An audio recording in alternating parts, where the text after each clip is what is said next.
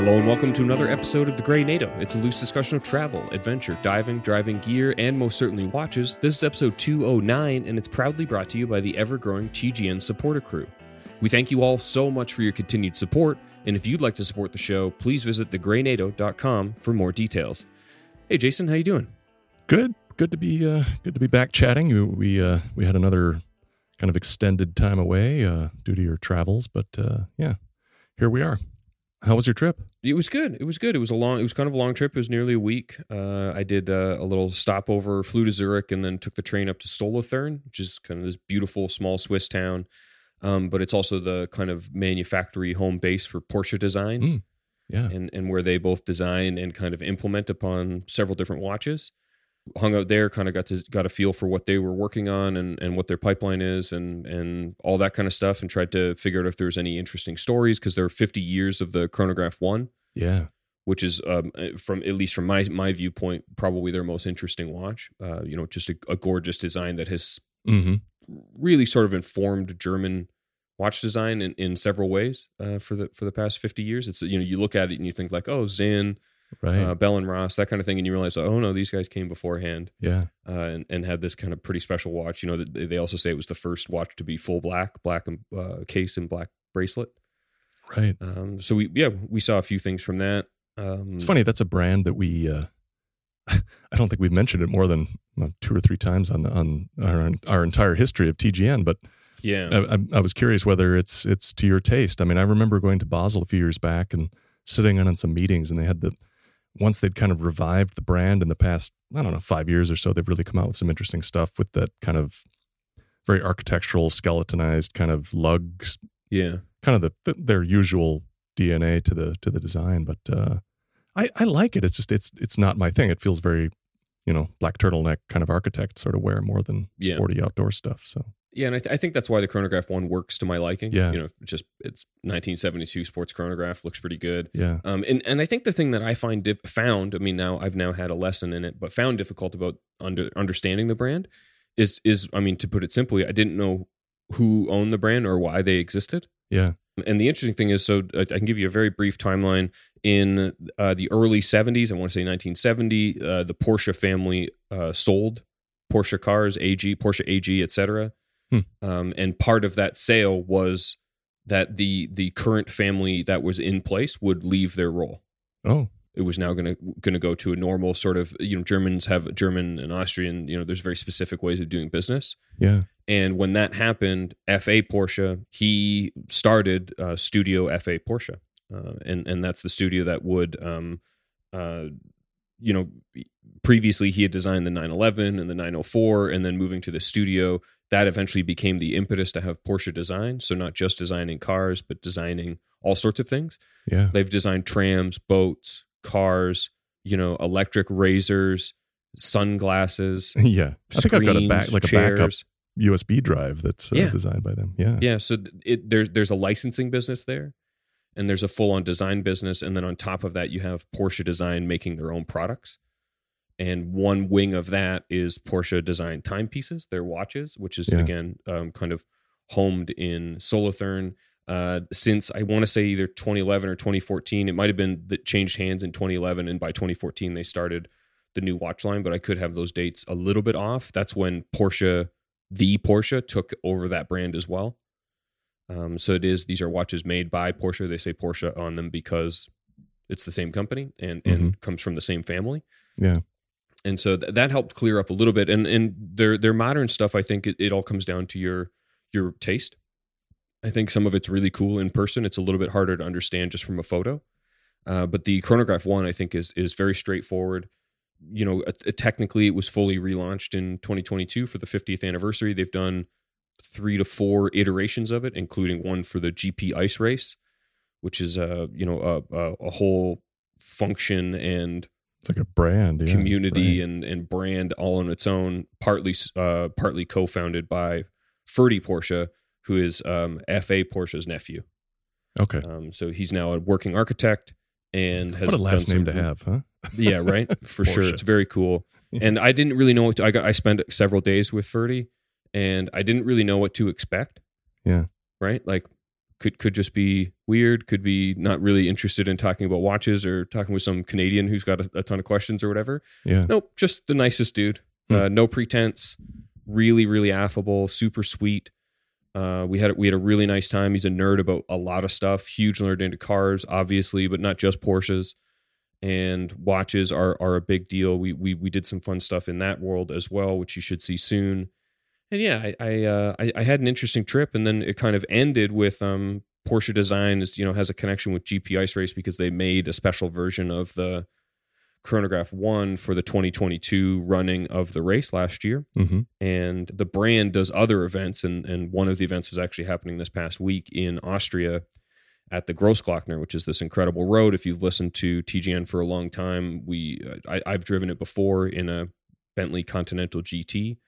And this time we were able to go there for this really wild event that brought a bunch of Porsche 550s and 718 RSKs, these very valuable, vintage, super rare Porsches, along with their whole community kind of up to one of the high points on the road for a cars and coffee event and a bunch of photography and a really cool hangout. And yeah, it was a kind of a wild couple of days. There'll be a photo report on Hodinkee that kind of explains this in a better chronology than I'm providing now. Should be up by the time this episode comes out. Yeah. But yeah, it was a bonkers couple of days up in the mountains, and then I flew home Sunday, and we're recording Tuesday morning. So not feeling too jet lagged, but who knows? When I edit this may sound completely incoherent. So far, so good. I mean, you're you're doing fine. I always find with jet lag, the mornings I'm the most kind of alert, and then it just fades by 2 p.m. I'm just worthless. So. Yeah, I found that at least yesterday what helped was just like leaving the house. Oh, sure. It was like they're always busy days, but for whatever reason, a Monday coming back after 7 days kind of away from Slack and proper email and 6 hours difference time zone from work. Yeah. Can kind of stack up. So yeah, just getting back into the spin of things. But yeah, aside from that, like that was the whole of the last 6 days. I didn't really do anything or kind of get up to much else. Right. What about you? How's your last week been? What's next on the calendar?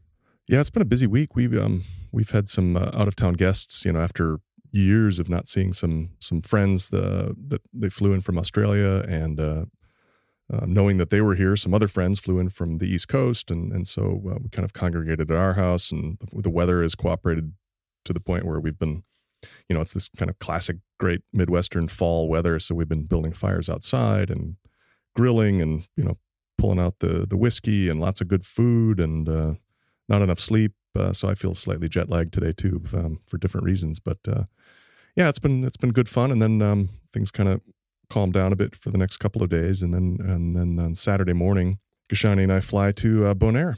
Every time we've gone there, we always go Saturday to Saturday. We go for a week, and then by the time Friday night rolls around, we always tell each other, well, what would it be like to stay here for 2 weeks? So. Given the demise of our 2 cats last year, we decided we would take some advantage of not really having anything at home to come back for immediately, and we booked for 2 weeks. So we're going for 2 weeks, and I just cannot wait to just kind of slow the pace down and just kind of get into that rhythm of diving 2-3 times a day. Gashani's going to work kind of during the middle of the day. We'll dive in the mornings and the late afternoons, and then we'll certainly still continue to record our regular TGNs. I'll do it from there, and going to meet up with some friends down there to have a few adventures. Nice, both topside and diving, and taking some fun watches. I'm taking a couple of Citizens along, kind of new ones to try out, get some photos of. I've got something really cool that I can't talk about that is going to be released in the next few months from a different brand, one that we're both very fond of. And then Apple has promised me that the Apple Watch Ultra is on its way for me to check out underwater, and maybe I'll take it running and do some swimming and that kind of thing with it. Yeah. And kind of put it through its paces. So yeah, it should be kind of a mix of quote unquote work and just hanging out, just having a good time. So if anyone happens, I know it's short notice, but if anyone happens to be headed to Bonaire over the next couple of weeks, or if you're lucky enough to live there, drop me a direct message on Instagram or shoot an email to thegreynato@gmail.com, and let's see if we can hook up for a dive or something. So, that's awesome. Yeah, we had hoped to be able to come down at least for one of the weeks, and it just didn't work out this time, sadly. Yeah. The closer we've gotten to the date, the more I'm kind of kicking myself that I couldn't make it work. Get a last minute ticket. Yeah, true enough. Yeah, I'd have to get out of a few things, I think. But yeah, right. One of the reasons it didn't work out is I still have to get all my dive gear serviced and checked over before putting that kind of money into a trip. Yeah. So yeah, like I think I said last year, maybe next year. Yeah. But I'm excited for you to get a chance with the Ultra. I also have one that should arrive theoretically this week. I delayed it because I was going to be out of town. Yeah. Last week, obviously. So I'm excited to try it and use it for several more sports. Now that we're getting normal, cooler days here, I'm going to get back to running. For whatever reason, I just didn't keep it up over the summer, and so I'm going to have to restart. And if you're going to restart, I prefer to do that in the fall. Yeah. If I'm starting from zero. So yeah, I think that could be fun. But otherwise, obviously, I've got my entire running history with Garmin, so yeah, easy enough to use those. Yeah, and I thought I'd give a quick shout out or thanks to Teddy Baldessar. They were kind enough to include both TGN and my Swimproof Substack newsletter in their list of top 52 watch related. They call it blogs, and certainly TGN is a podcast. But they had an article about the top 52 watch related blogs, and we made it twice, I guess. By association, my Swimproof and TGN made it, and we're really proud and happy to be there. And thanks to the gang over at Teddy for including us on that. So go check that out. We'll throw a link in the show notes. Yeah, that's super cool and very sweet of them to include us. Definitely think your Swimproof deserves a hit on that list, and I'm obviously thrilled and very happy to see TGN included as well. That's always nice when someone takes the time to be that 52. Almost anybody's going to find something new from that. Right. I know I did. There are 3 or 4 in there, and I'm like, all right, I'll put these in Feedly and see how they work out. So yeah. A good product from Teddy and the team there, as always. Nice people. Yeah. All right, you want to get into a little bit of wrist check? Move into watches. Well, I guess we talked a little bit about watches, but yeah, what are you wearing? I don't have a Porsche design, and a modern one's $10,000, give or take. Yeah. For a chronograph one, used ones are in the 4 to 6 range. So I don't know that that's necessarily on my horizon, but I did think I'd want to take kind of a vintage inspired chronograph. So I took the Aquastar Deep Star chronograph, the one that you got me as a gift. Oh yeah. Put it on a gray NATO. I also had the Seiko with me for when I was actually changing time zones on the plane. It works really nicely.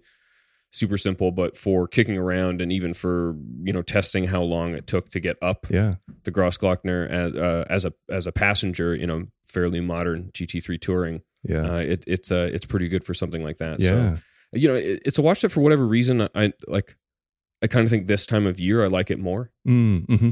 I don't really know why, because it's a perfectly sized watch. I would say that if you're used to a standard Black Bay or a Black Bay chrono, it's basically wears exactly the same. Yeah. But yeah, I wore it and just kind of fell in love with it all over again. Just a really sweet watch. It's I might think a leather strap suits it even better than the NATO.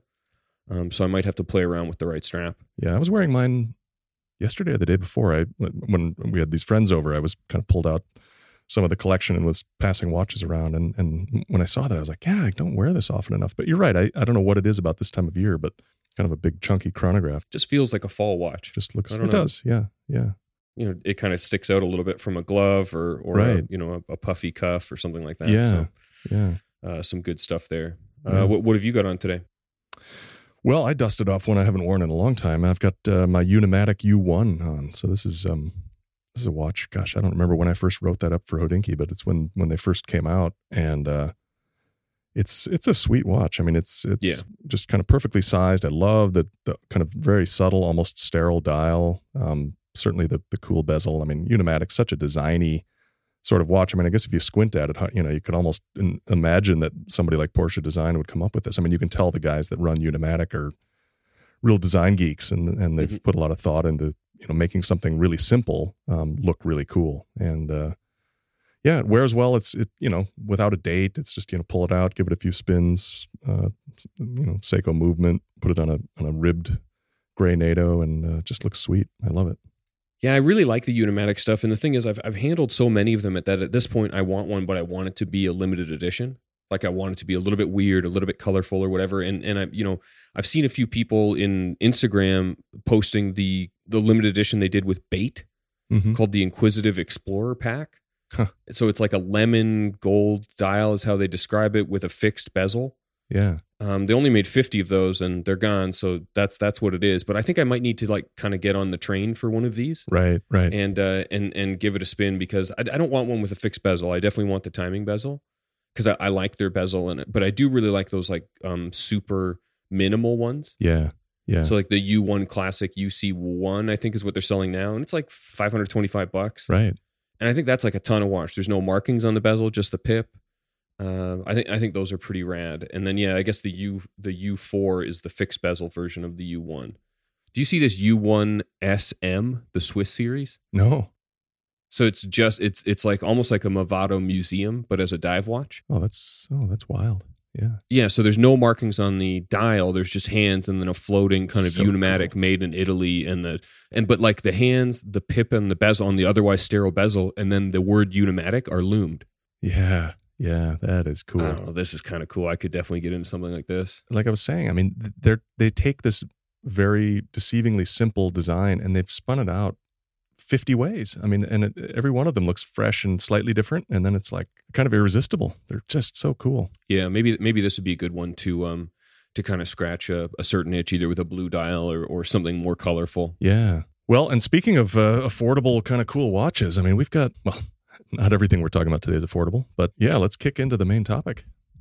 Yeah, so this is what we're going to call the one watch draft. We've been kicking this idea around for a little while. It comes up in the comments like fairly frequently. Anytime we do like watch selection episodes or challenges or stuff like that, people go like, "Oh, could you go a little bit more broad?" Yeah. So the idea here is if we had to go down to one watch that we do actually believe we would wear, we've set out several price points. So you have under $500, under $1,500, under $2,500, under $5,000, and then we just called it over $5,000.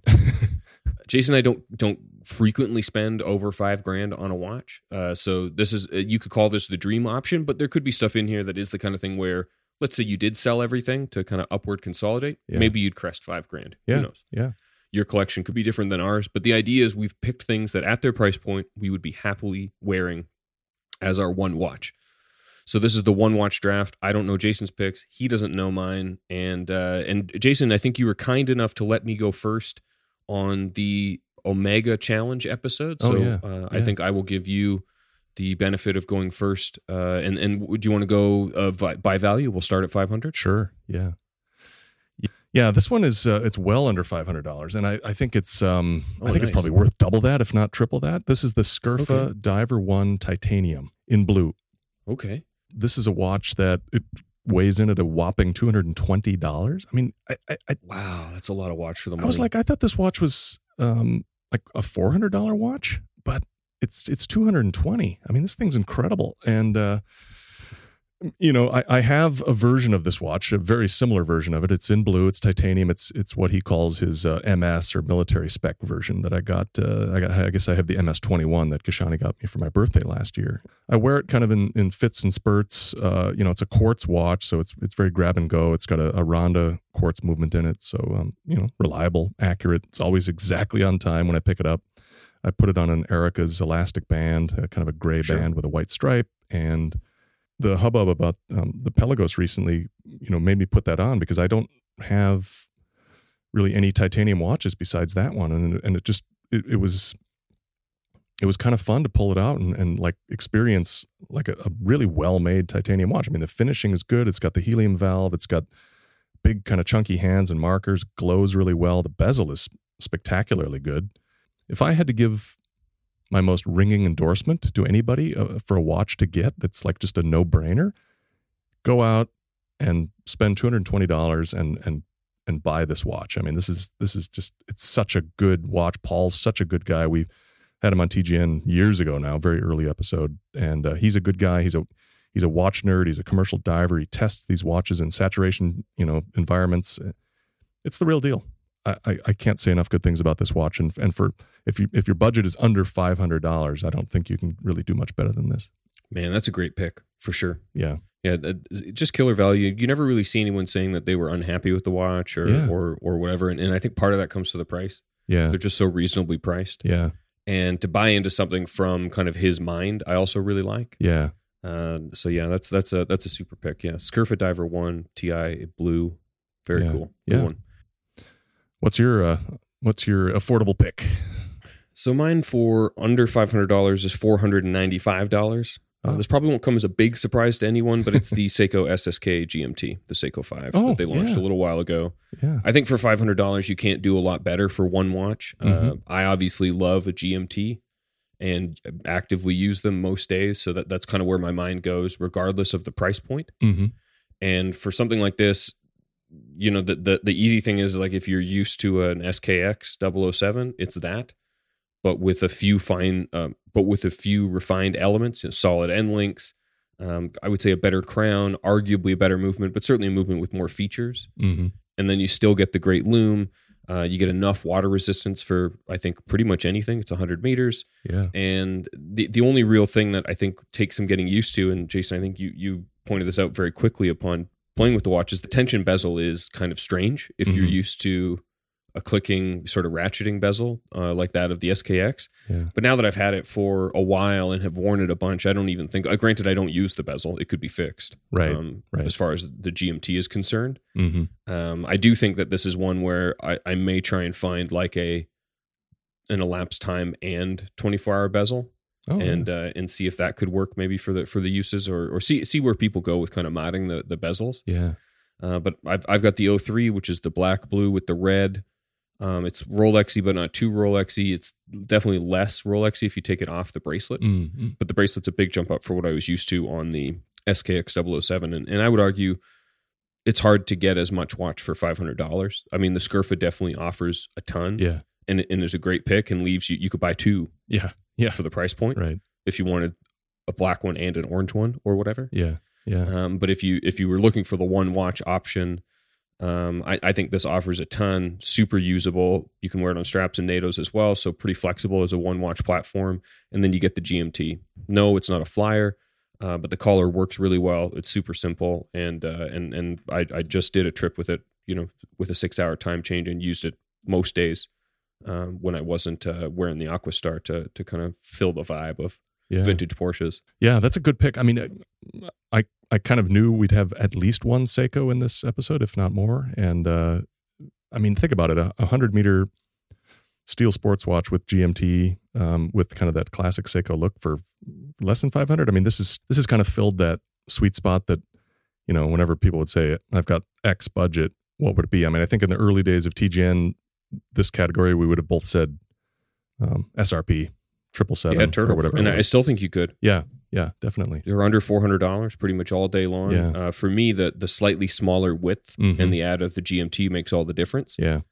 But if you don't want the GMT, or you want something that's like actually a dive watch, everything we've ever said about the Turtle is still true. It's still a really killer, super fun to wear watch for the money. Yeah, good pick. A strong start. I have a feeling that in this case, for this episode, I think the strongest watches are at the lower end. And then as you get higher and higher, the competition gets stiffer, but I don't think the choices are as compelling. That's just my feeling, but we'll find out. I mean, I definitely had trouble like breaking 2,500 on something that gets you a lot more than what's just below it. Right. You know what I mean? Like the value, the kind of like over under for great value seems to be like around that 2,500 point. Yeah. Maybe even less, maybe the 1,500. So, I mean, that's what we're going into now, $1,500. And Jason, first pick's yours. Yeah, so I'm sticking with Seiko. I am going with the SPB 313. This is the kind of, I don't know what they're calling, if it's got a nickname, the Slim Willard or something like that. Like this is the this is the one based on the 6150 8000. Yeah, the 6105 8000. So 05, yeah. So this is kind of that the slimmer case version that preceded the Willard historically back in the 1970-ish or before that actually, with this case shape. And this particular one is the white dial one on the bracelet. I can't say I would wear the bracelet a ton with it, but I have to admit in the photos it looks good. It looks like a nice bracelet. It doesn't look like my usual style bracelet, but as people always say, like, if you're going to buy a watch, get it on the bracelet, because some of the rubber straps that are on these SPBs I'm not that keen on anyway. So I'd probably just either wear it on the bracelet or throw it on a NATO or put my own rubber or leather or whatever you want. But I think, I've got the white dial Omega, and I'm kind of digging white dial watches these days. The Doxa White Pearl, certainly. I don't know, something about a white dial diver, that kind of stark contrast you get with a black bezel insert is it's pretty bewitching. And like your GMT pick for the under 500, I think this one comes in at 1100, and I think it's just a lot of watch for the money, and it's classic Seiko looks and quality. And anyway, that's my Seiko for the whole episode. I'll just spoiler alert. That's my one Seiko, and I think it's a strong one. Yeah, I mean, I think the interesting thing is that like since we started TGN, yeah, Seiko has really successfully moved from that $300, $400 price point to $1,000 to $1,500. Yeah, they're making some really compelling product, and it is a lot if you're used to spending $60 on a Seiko 5 or $185 back in the day on a SKX or a Monster. Yeah, this does feel like an order of magnitude, but I feel like the same people who were buying those 10 years ago when Seiko was kind of owning the under 500 price point really nicely, yeah, are at the point now where I didn't question spending a little bit more. Well, not a little bit, a multiple more on a Prospex when the opportunity came up. I love the 313. I still haven't seen one in person, but 41 millimeters, 12.3 thickness, 70-hour movement. It's got a pretty inoffensive 430 date. Not my favorite, but it's at least a white base with black text, so it does kind of nestle in between the markers. Yeah. Yeah, I think this is a good pick, and this is another one I would just love to see in person, or maybe I might have to buy one at one point if I could find one used here in Canada. Yeah, so that was my pick. Had to have a couple Seikos in here. Where are you at for 1,500 or under 1,500? I mean, for under 1,500, it's a Seiko, and it's one that I've spent my own money on. Like a lot of these, I think that I kind of considered what I already had, and it's the SPB 143. Ah, okay, yeah. I mean, you could have come in under. We don't have an under 1,000 category, but they make a model. I don't remember which one it is. 147 maybe that has a rubber strap and is like $995. I would really want the 143. The colorway means a lot to me, or the version that has the white dial and the bluish bezel would also be pretty rad. Yeah. Not too much more. Certainly could suit the price point. But look, I've written a ton about this watch. I wear it all the time. I really, really enjoy it. And if I lived in a world where I wasn't in the watch world and I also wasn't traveling a ton and didn't need a GMT, I'd probably just wear an SPB 143 all the time. I probably would. Yeah, it's a good one watch. Yeah. Yeah, and like maybe if I was leaving the watch game and all that, I might convince myself to buy something a little bit more like with a flashier name on the dial. Yeah. But I'm not sure that it would mean a whole lot more to me. That watch really for me hits a sort of special area that it costs enough that I feel like I have a nice watch. Mm-hmm. But it still gives me all the Seiko stuff that I like. Yeah. Yeah, I've been very happy with mine. It's I've got it currently on an Erica's and wear it quite a bit. And I don't think that would change if I had to make it my one watch for sure.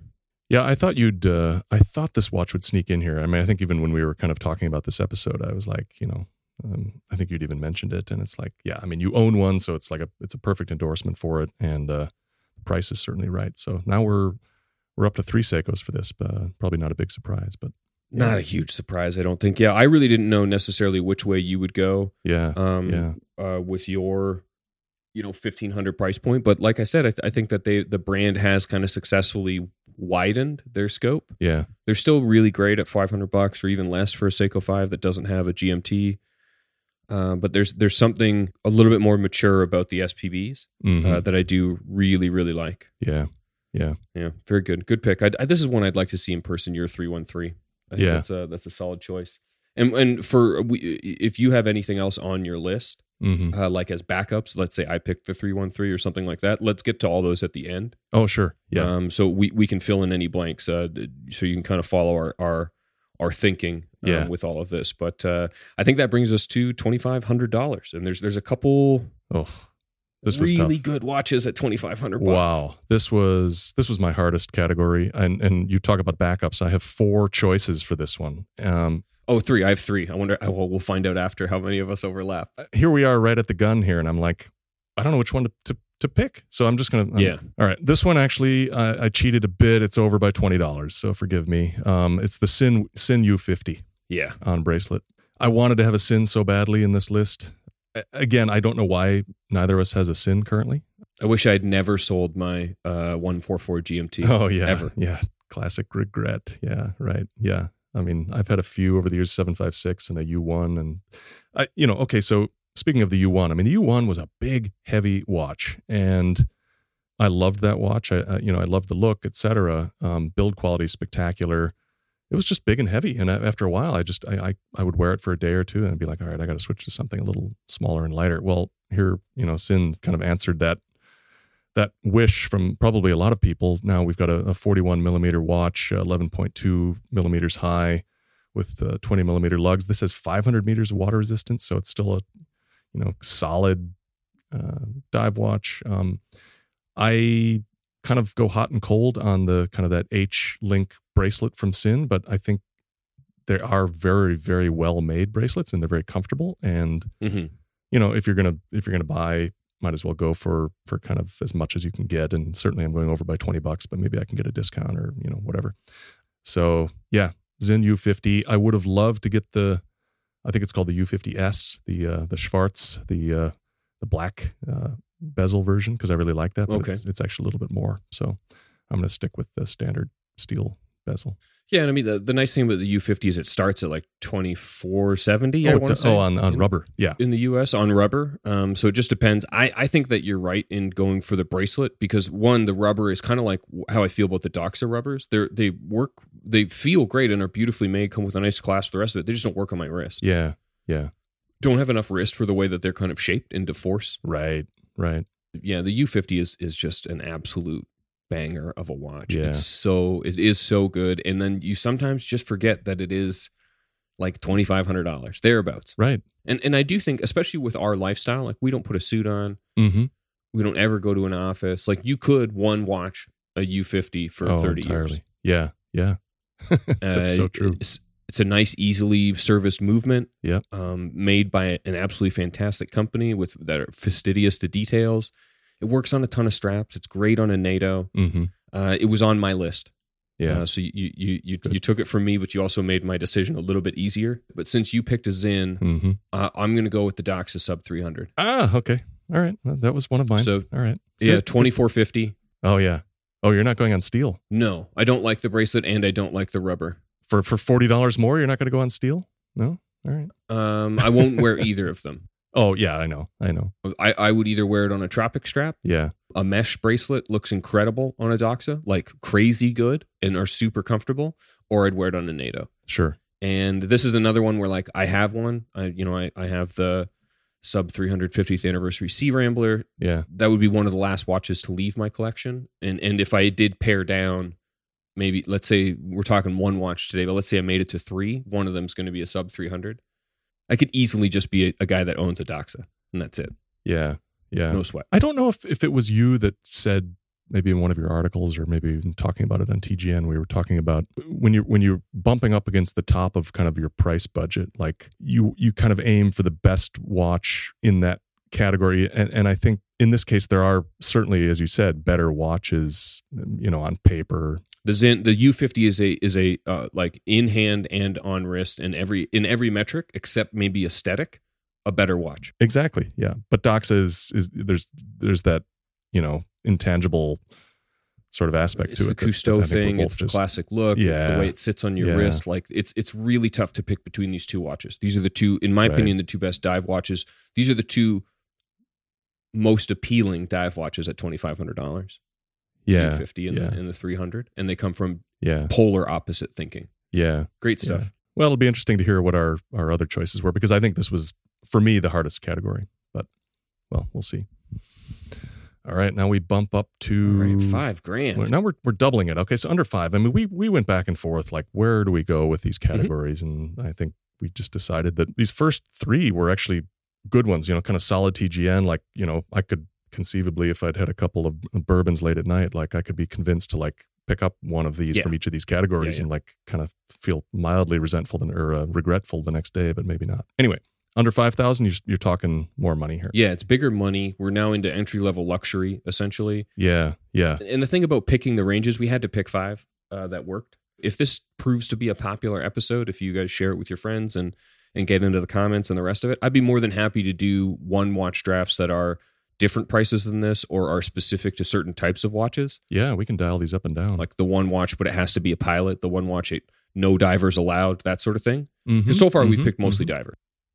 Yeah, definitely. So I'm keen to do more of these if people end up liking them. This is kind of the basic option, and I know there's a huge jump from $2,500 to $5,000. Yeah.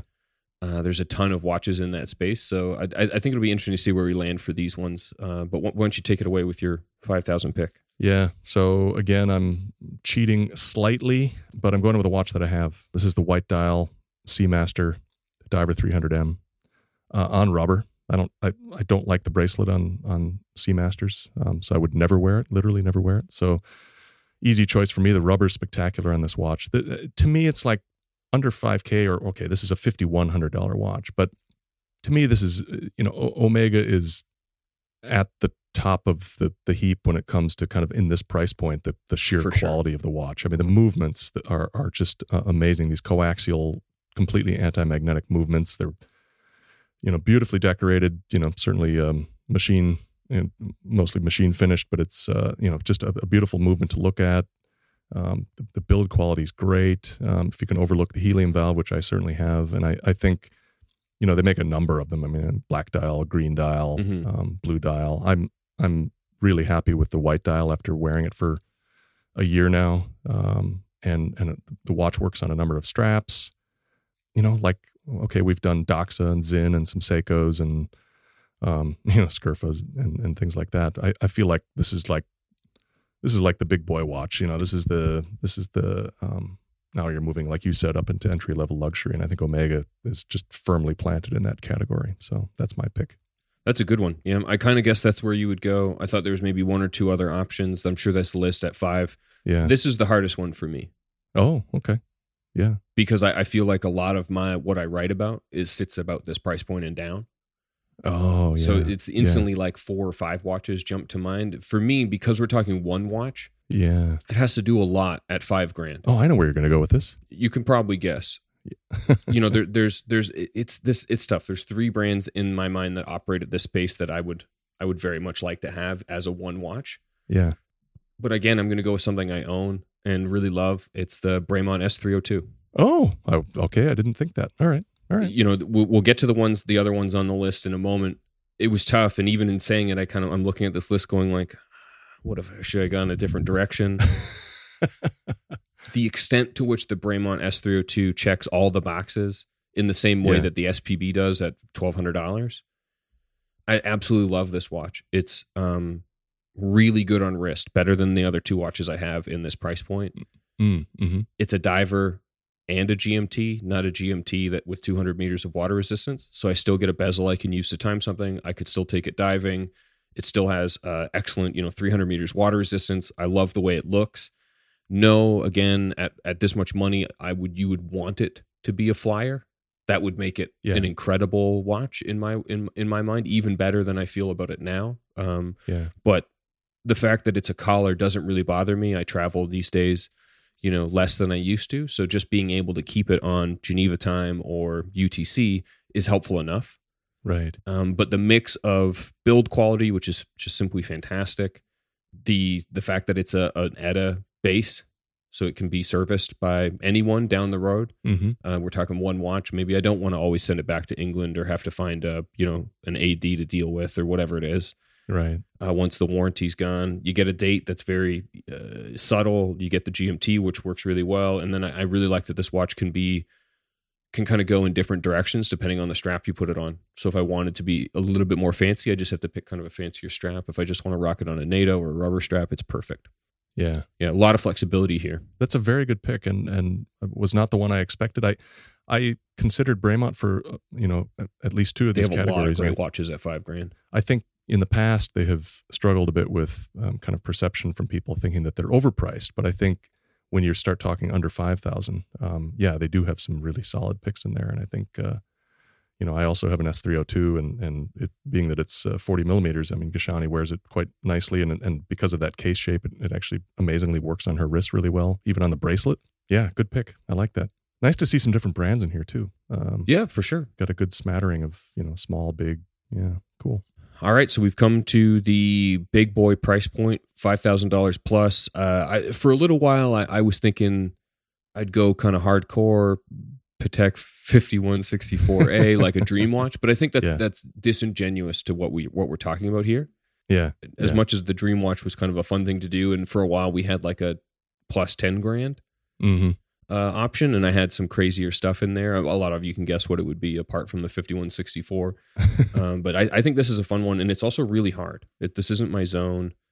I don't think you're getting like a ton more watch by spending over $5,000 than you are at spending, say, around $5,000. Yeah. But it does open up a handful of other brands, right? I may have misinterpreted our over 5K. I did shoot for the moon on this one. I went really high. Oh, I love it. Okay, cool. I can change my picks then. Yeah. All right. So I will go first. It's the AP Royal Oak Offshore Diver. No way. I did. Yeah. I figured. Oh, that's a good pick. One watch. They make a couple of colors. I wasn't even sure if they still made kind of the steel. I got a chance to dive with one of these years ago when they first came out, and absolutely loved that watch. Absolutely loved it. On the rubber strap. It's a spectacularly good rubber strap.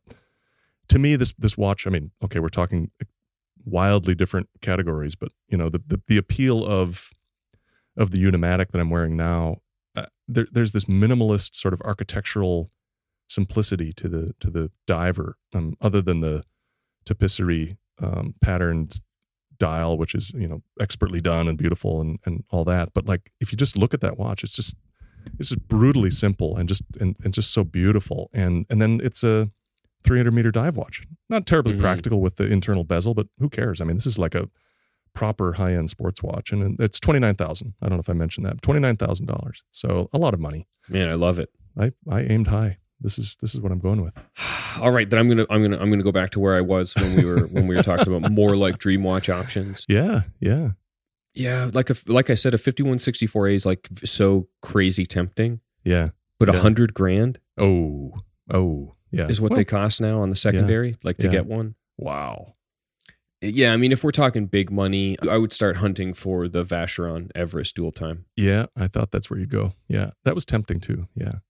Yeah, I absolutely, it's a watch I've never forgotten since I got to be hands-on with the original. Yeah. You know, after Corey got back from Everest, and yeah, it's the right size. The colorway is like perfect. Yeah. Man, the Royal Oak Offshore Diver is a fantastic pick. That's such a good watch. And they've made so many, right? Like that you can go back into the one that you had originally, the black dial. Yeah.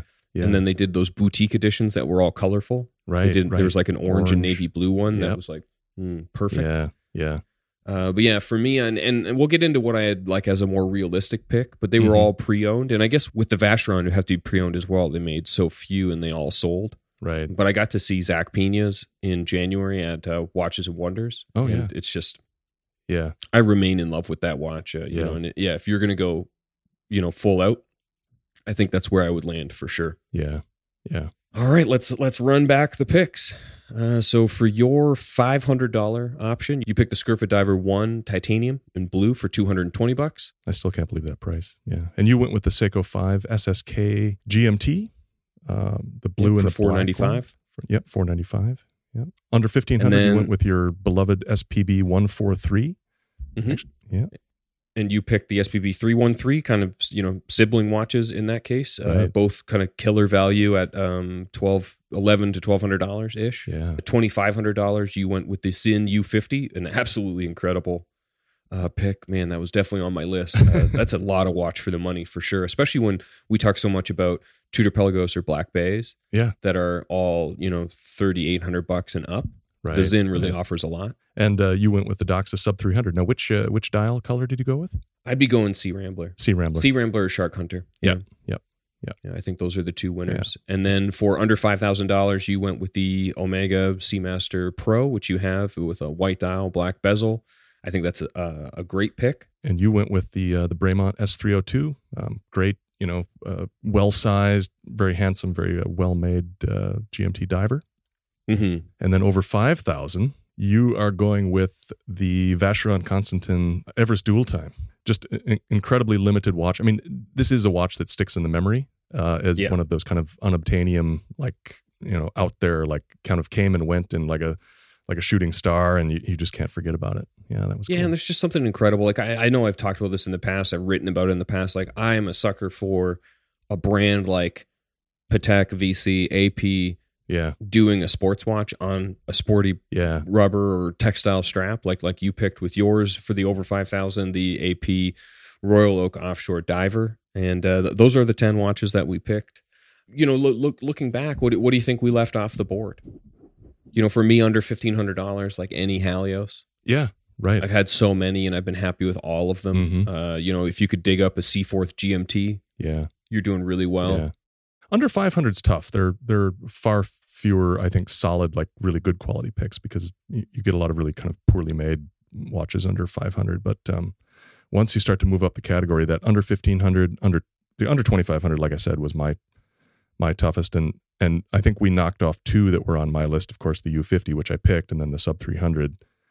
But I had two others on the under 2,500 that I've got to mention, because I was like so torn on which to include. And one is the Oris Aquas Date 39.5 millimeter, $2,200.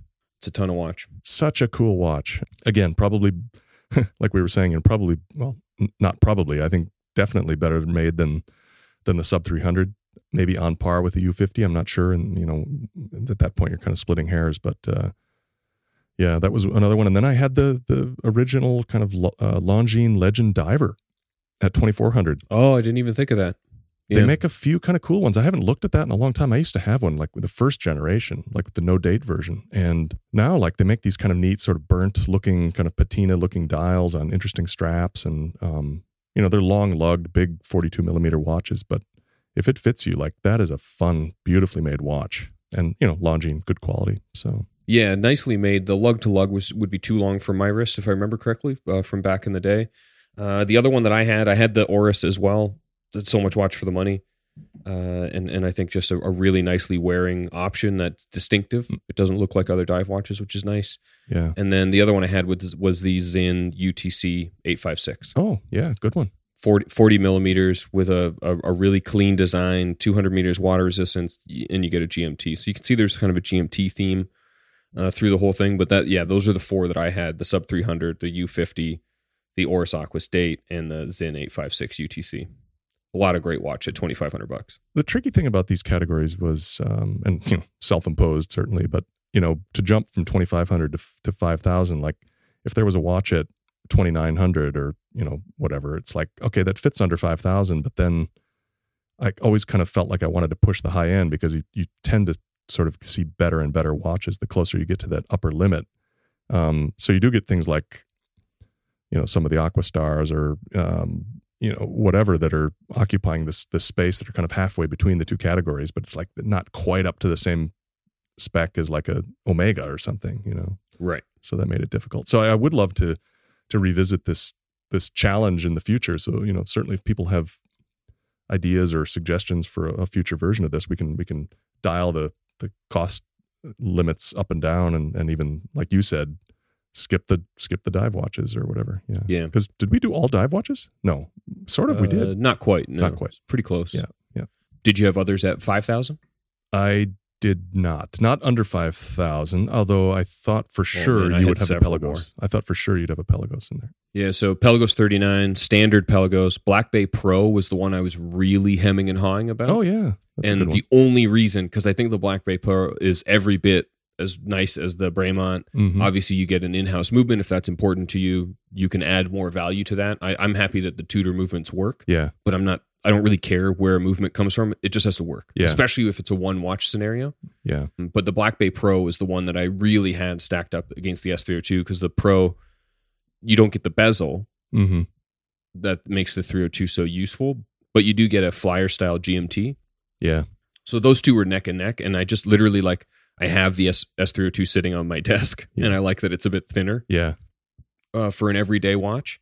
But the Black Bay Pro BB58 Navy. Wow. Yeah. Is one that I just absolutely adore. And then the Pelagos 39, probably, who knows really, but, I'd like to say that's probably my next considerable watch purchase. I just kind of say, I think I've mentioned before, over the past couple of years, okay, so my last big watch purchase was the Seamaster, the white dial that I actually included here. And I got a really nice discount from my guy over at Continental Diamonds here locally, thanks to him.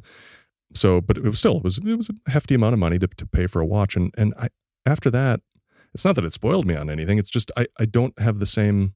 I feel like watches over $4,000 feel expensive to me now for some reason. I just look and I'm like, I can't see myself playing in that end of the pool anymore. It's just there's so much good stuff in that Doxa Sub 300, the Sin, the Aquas, the Seikos. That space to me is so much more exciting. Yeah. That's where I kind of land. Yeah, I don't disagree. I just don't look at much above that now. Yeah, $1,500 to like $3,000. There's just a lot. Yeah, there's a lot of good stuff that's kind of in our zone. Yeah. I'm trying to think I don't think I had anything else at 5K or under 5K. Yeah, I didn't either. And if we recorded this again, I might pick the Black Bay Pro. Yeah, I don't know. Yeah. You can't go wrong with either. The 302 is maybe a more of a me watch. And the Dream Watch was such a limitless kind of category that, I had my mind was just kind of spinning through, and then I thought, I'm going to go with something new, something I've tried, something that I kind of has stayed in my mind for years. I thought about going vintage. I thought get an old Ploprof, like a 1971 Ploprof or something like that, or a Milsub, or but then I thought, I want something new that, like, if I truly did consolidate, trade everything away or sell everything and went with one thing I could wear for everything, that AP Diver is the way to go, I think. Yeah, I mean, I had also on the list, I mean, again, if we want the realistic answer, it'd be a 16570 Polar Explorer, Explorer 2 Polar, which I have. Yeah. They're about $10,000 now, which is crazy. Yeah. I mean, you want the other dream options, like a 1665 Sea Dweller. Oh, yeah. Yeah. I don't think I would ever take that off my wrist. Yeah. Yeah. They're just kind of perfect. If you could go double red, we're talking 40 to 50. Right. Yeah. But like, I would never not smile looking at that watch. Yeah. I love that it has a date and no Cyclops. I love that it's not a Submariner. Yeah. They came in a lot of different versions. I mean, the 16660 is another one that I'm surprised you don't own or haven't. Oh, yeah. The Sea Dweller 4K. Yeah. Yeah. That's just a ton of watch. Yeah. Not for the money. Now they're quite expensive, of course. Right. I guess it's more realistic than whatever you'd pay for an overseas Everest dual time. Yeah. But yeah, I love your pick. I think that AP, those are such cool watches. Yeah. And they don't quite have the same baggage is the wrong word, but the same like connective tissue as a Royal Oak. You're somehow saying less with more watch. You know what I mean? Right.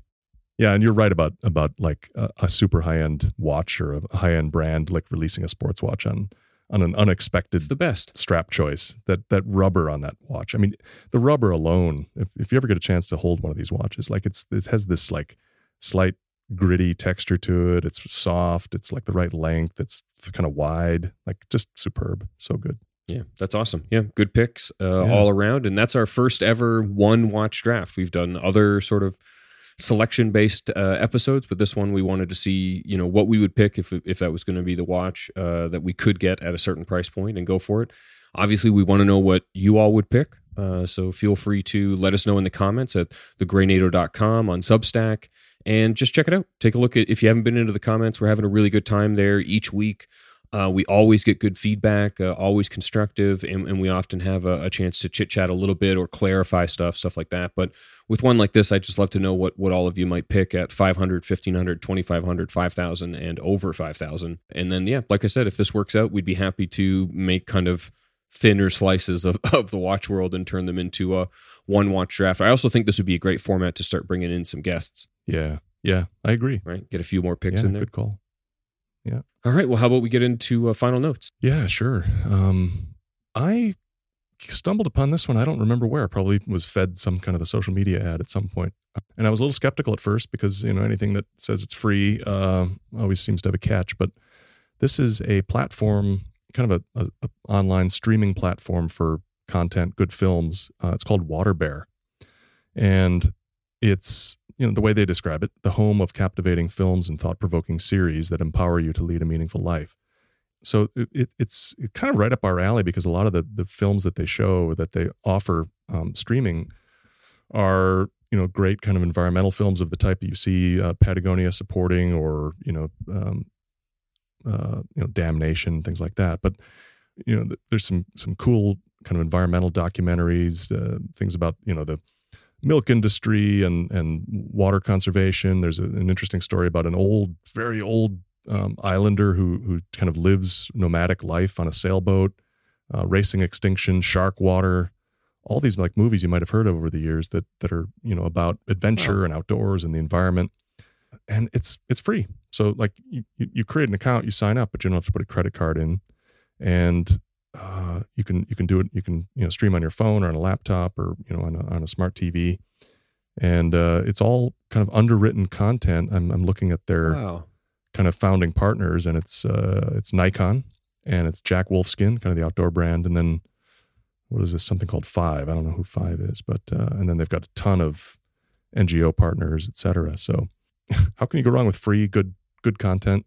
You'll probably take a long time to get to the end of all their offerings. I've actually just learned about it, and I've already kind of created a little bit of a queue that I haven't really delved into yet, but definitely looking forward to getting into this. And I just thought our listeners would be really keen to find some good free kind of documentaries and series to watch. Man, this is a great suggestion. This is really cool. Yeah, I'm excited. I will be making an account as soon as we're not recording. I like this a lot. Good pick.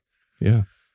So mine this week is actually a video, which is a tour from the Air Zoo. It's an aerospace and science experience in Kalamazoo, Michigan. Oh, cool. And it's a video tour of the engine from an SR-71. Oh, wow. So it's the Pratt & Whitney J58. Yeah. And it's this fella, clearly, you know, a docent or somebody from the museum, just kind of walking you through this engine that's the size of a small car. Yeah.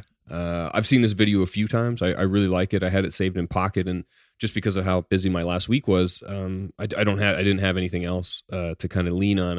I had something coming in the mail, and I think it'll come here just after we stop recording. That's what I was going to have as final notes, assuming I like it. Yeah. But I ended up going with this. It's a 25-minute video, so you have to really care about the J58. But I like this one a lot. I've watched it, like I said, a couple times in the past, and it's a great one. Oh, that's great. I'm going to check that out. I love kind of when kind of interesting technology is explained in an accessible way, because I certainly was more of a liberal arts student than anything engineering or science based, and so and yet I have such an interest in stuff like this. So it's nice to get, you know, kind of a tour given by someone who can convey it properly. So that's great. Yeah, and I kind of, you know, when you watch this, you'll see it feels kind of like a grassroots video. The dude's name is Arnie Gunderson. So Mr. Gunderson, bless you for standing in front of the camera and talking about the J58 for so long. Yeah. This is it just feels like you're standing at the museum, kind of getting a lesson from someone who's really devoted a lot of time and effort into getting in deep on these details of such a marvelous thing. Yeah. The J58 is something I've read a lot about, and I think this is one of the best sort of videos I've come across about it online. Nice. All right. Well, I guess that's an episode, eh? That was a good one. Yeah, fun. Yeah. Well, as always, thanks so much for listening. If you want to subscribe to the show notes, get into the comments for each episode, and we hope you do for this one for sure. Mm-hmm. Or consider supporting the show directly and maybe even grab a new TGN signed NATO. Please visit thegreynato.com. Music throughout is Siesta by Jazzar via the Free Music Archive. And we leave you with this quote from TGN quote alum Ralph Waldo Emerson, who said, "Money often costs too much."